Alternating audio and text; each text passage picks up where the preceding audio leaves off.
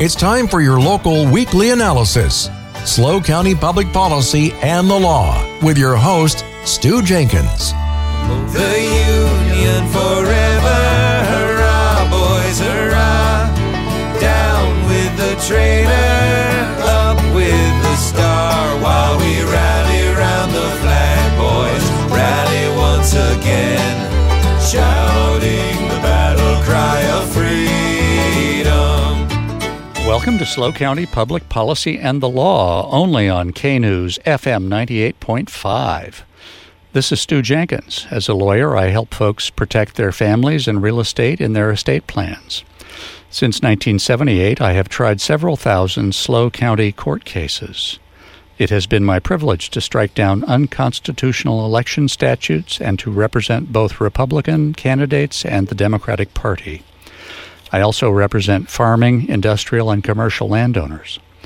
And I have served the Superior Court repeatedly as special master. On SLO County Public Policy and the Law, office holders, candidates, lawyers, journalists, and activists inform you about policies shaping your lives. That focus brings folks with different viewpoints, without being attacked, to tell you about how they think your community can be improved, even if I or station management disagree with a guest's ideas. Last week, Joe Tarica, editor of the SLO County Tribune, and I talked about the changes in journalism and the Tribune's editorial policies. Then Dalila Epperson explained why she is running against Dawn Addis as the 30th District Assemblywoman. I will pause to note that Dawn Addis has been invited to come on the show, but has yet to accept the invitation. If you missed those informative shows, you can hear the podcasts at knews985.com. That's KNEWS985.com. On past programs, you have heard me talk with Judge Craig Van Rooyen about the critical function the grand jury performs, indicting criminals and investigating government. In a county where bribery of government officials by developers and marijuana barons has been charged over the last few years, the grand jury is more critical than ever. If you have the time and a commitment to your community, you can now apply to serve on the grand jury.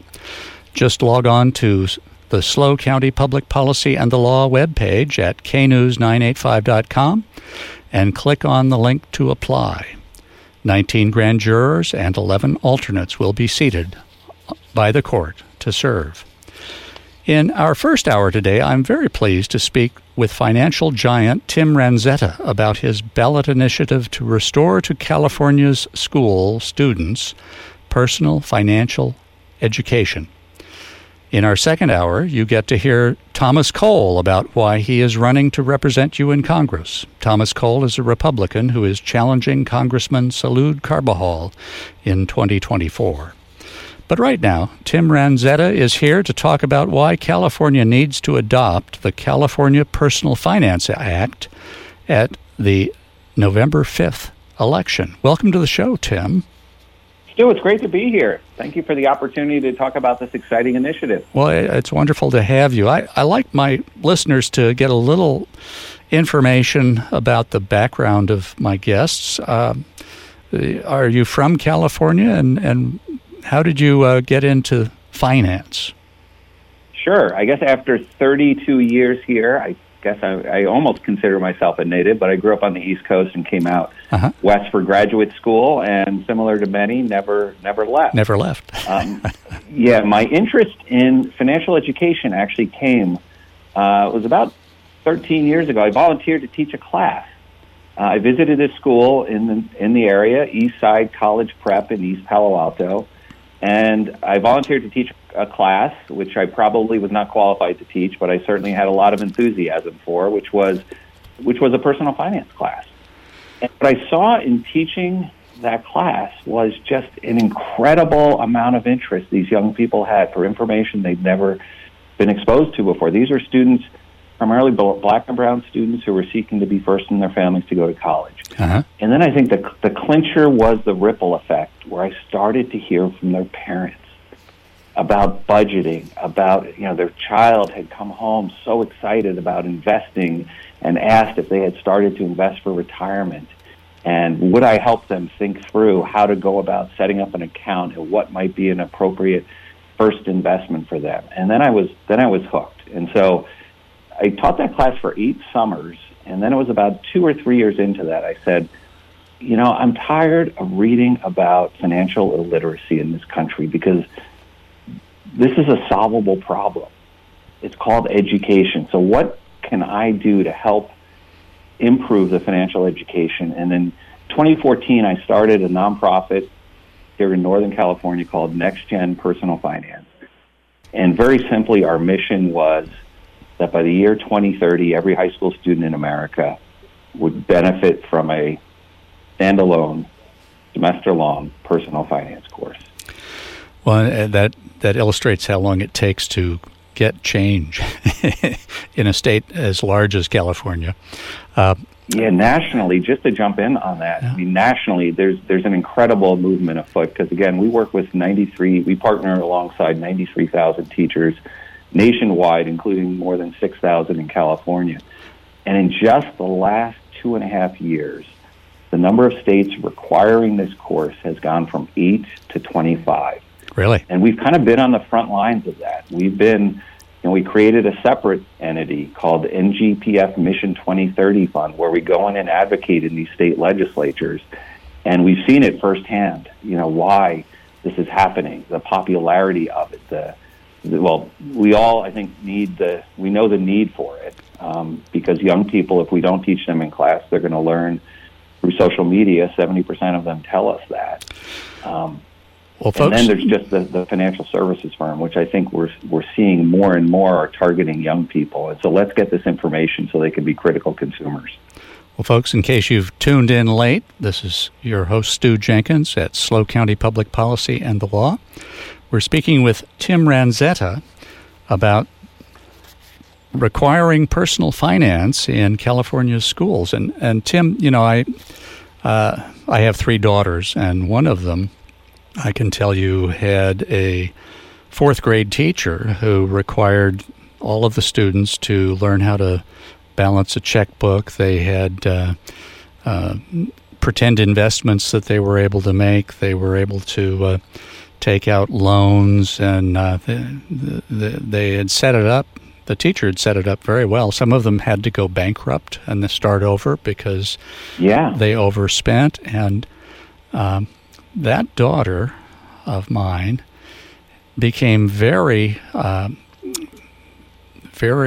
interested in making sure that her personal finance was solid, and she has done very well in life, and frankly is probably the richest one in the family at this point.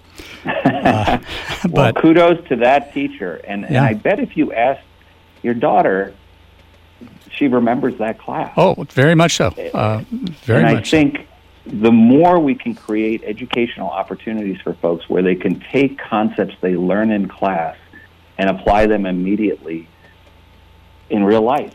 Yeah. We don't hear, personal finance teachers never hear their students say, how am I ever going to use this in my life? Oh, no. It's immediately applicable. I think that's really one of the real powers of this course is that it motivates not just a subset of students, it really motivates all students. Mm-hmm. Everybody wants to learn about money and how to do well in their future lives. Well, now, Tim, let's talk about this initiative. I'm assuming that you all went to the state legislature and tried to convince them to amend the education code to require this. Did that effort have any success? Yeah, so, a little historical background is that there's been a history of financial literacy bills languishing in the legislature for the last 2 decades. Really?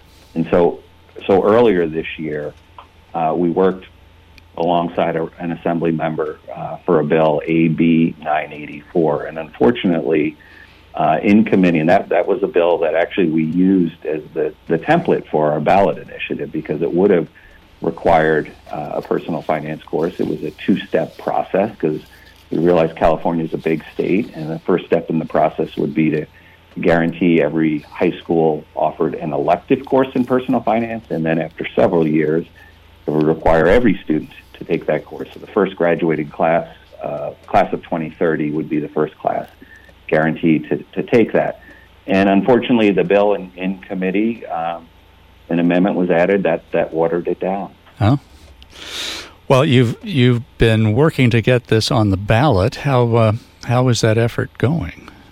It's going extremely well. Yeah. So, first of all, before going upon this journey, the first thing you want to do is gauge popular support. And so our early polling from David Binder Research showed that 78% in support, almost 4 out of 5 California voters, and that really matches, because we've done this in so many states, we rarely, if ever, see it below 78%. This is something that's not, I don't even think it's bipartisan. I think it's nonpartisan, because it just makes sense for so many people.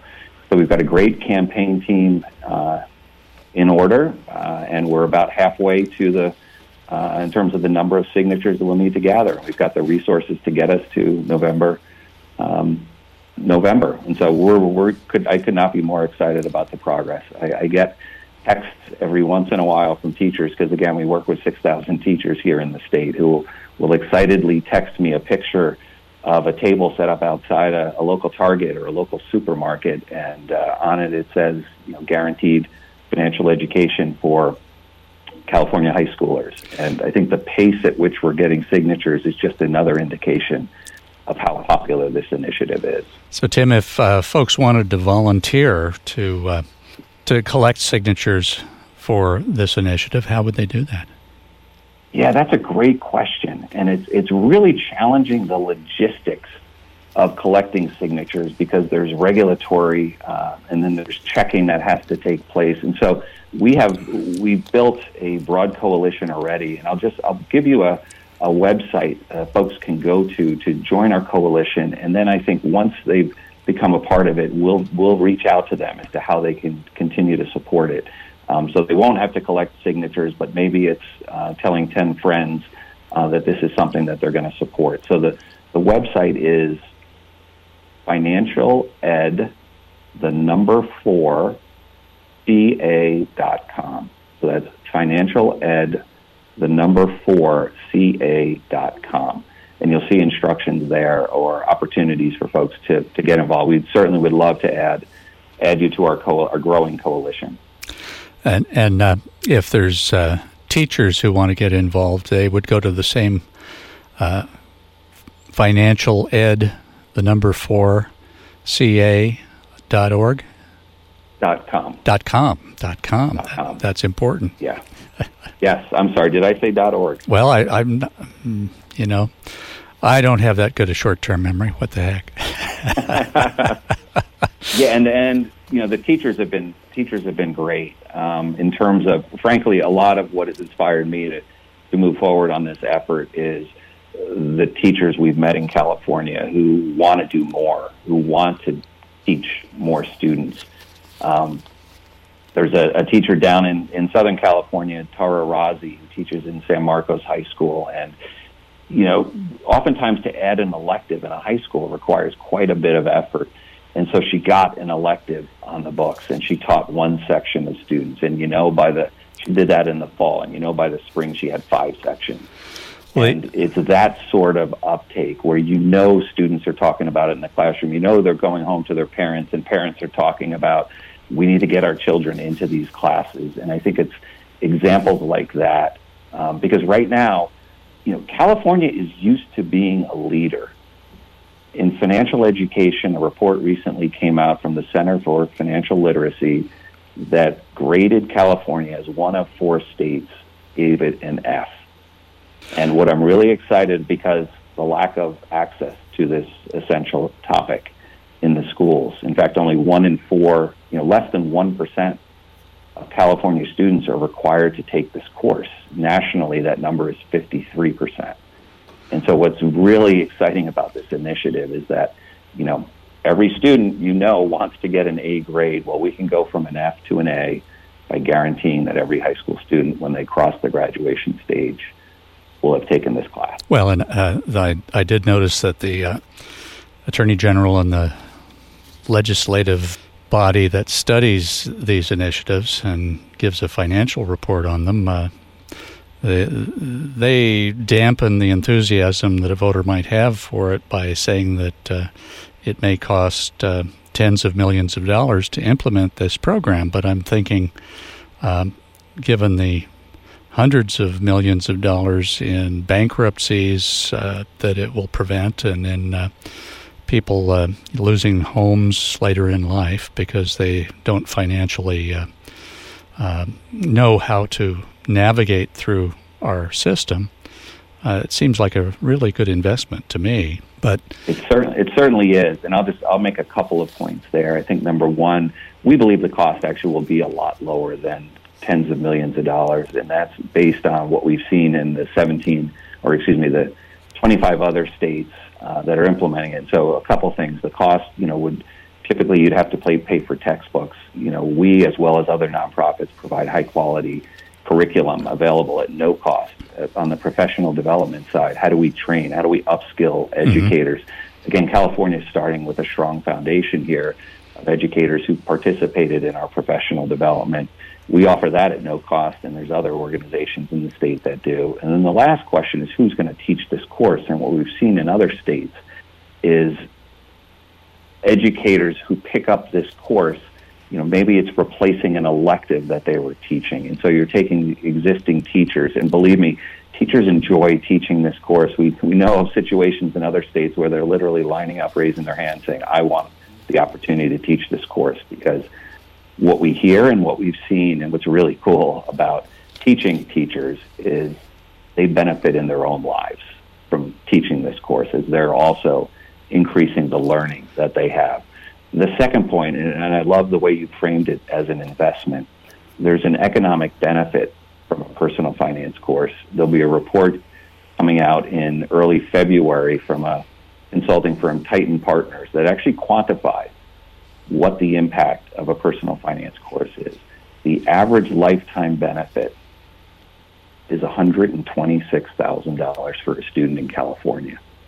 So the couple $100 per student that may cost, the fact that it's going to yield such strong economic benefits because they're managing credit better, because they're starting to invest at a younger age and benefiting from the compounding, because they're avoiding high-interest loans. These are all major factors. And so while there is a cost, I believe it's less than the fiscal impact that was included in the initiative. The payback for California's economy and for California families is so far above and beyond that cost. Now, Tim, how much was that benefit per student? That's per student, correct. $126,000 in their careers? Yes. And that's going to over their lifetime. And let's remember the impact here is there's 450,000 high school students graduating roughly in California every year. And think about that impact. And that money is going to go back into their communities. It's going to boost the tax revenue for cities, counties, and the state. So it seems to me that that's going to be a net win for the state. Absolutely. Now, some of the things that, I have the initiative in front of me, and some of the things that this education would require each student to become proficient in, I really like this. Developing budget skills for independent living. That's the very first one. We have a great activity we've developed where students literally kind of put themselves into the future, and there's a spreadsheet that they complete, and they quickly, it's an amazing wake-up call for many students to understand what the real life, and it's that really understanding what's the trade-offs that you make in terms of the career that you choose and the lifestyle you can expect as a result of that career choice. I think that's such a great exercise for young people to go through as they think about their future me. Well, the other thing is you've really got a good menu here of things that people ought to know and understand. The second item is understanding the tax system. And understanding just the basics of the tax system is going to help every young person make investments and make decisions about finances. And then understanding retirement accounts. It's pretty neat that kids in high school would have a course that talked about setting up retirement accounts that could benefit them in their elderly age. I need to shout out I have to shout out an educator in Los Angeles, in El Segundo, Christopher Jackson at Da Vinci Communications. I visited his class recently. He's got a bulletin board set up listing students who've invested in Roth IRAs. Wow. Now, if that isn't the best, because there's a lot of people skeptical. How are you going to get young people to think more than a day ahead of time? They're so short-term focused. Taught well, and I think he makes heavy use of a compounding calculator where you can estimate if you save $100 a month or $200 a month over a long period of time, and you earn just what an average stock market return might be at 7, 8, 9%. That's really motivating to kids. Sure. And he's doing it. And I think that's the most successful educators in this space. What they've managed to do is say, this isn't about knowledge gain. This is about behavioral change. And so let's think about all of the things I want young people to do before they leave my class, like set up a bank account, like starting to think about investing, applying for a job, just going through that process. And really, again, bringing the classroom into real life. I think that's that's what makes this class so powerful. And, it's real life that an education is for. So. Yes, it is. My dad was a prof at Cal Poly here on the Central Coast, and he always talked about a guy who went to Harvard from some out west place called Kentucky at the time, at the turn of the first century of the country. And he went home, and the professors were saying, wait a minute, you've done so well, you should stay here on the East Coast and become a lawyer or a doctor. And he said, well, no, I got this great education. Now I've got something to help me do my farming. And, of course, that's right. If you have a good financial education, you can do almost anything. Well, we're coming up on a hard break here. So, folks, you're listening to Tim Ranzetta and his discussion about Californians for Financial Education and the wonderful initiative they have coming up on the November ballot. Stay tuned after this news, and we'll be right back.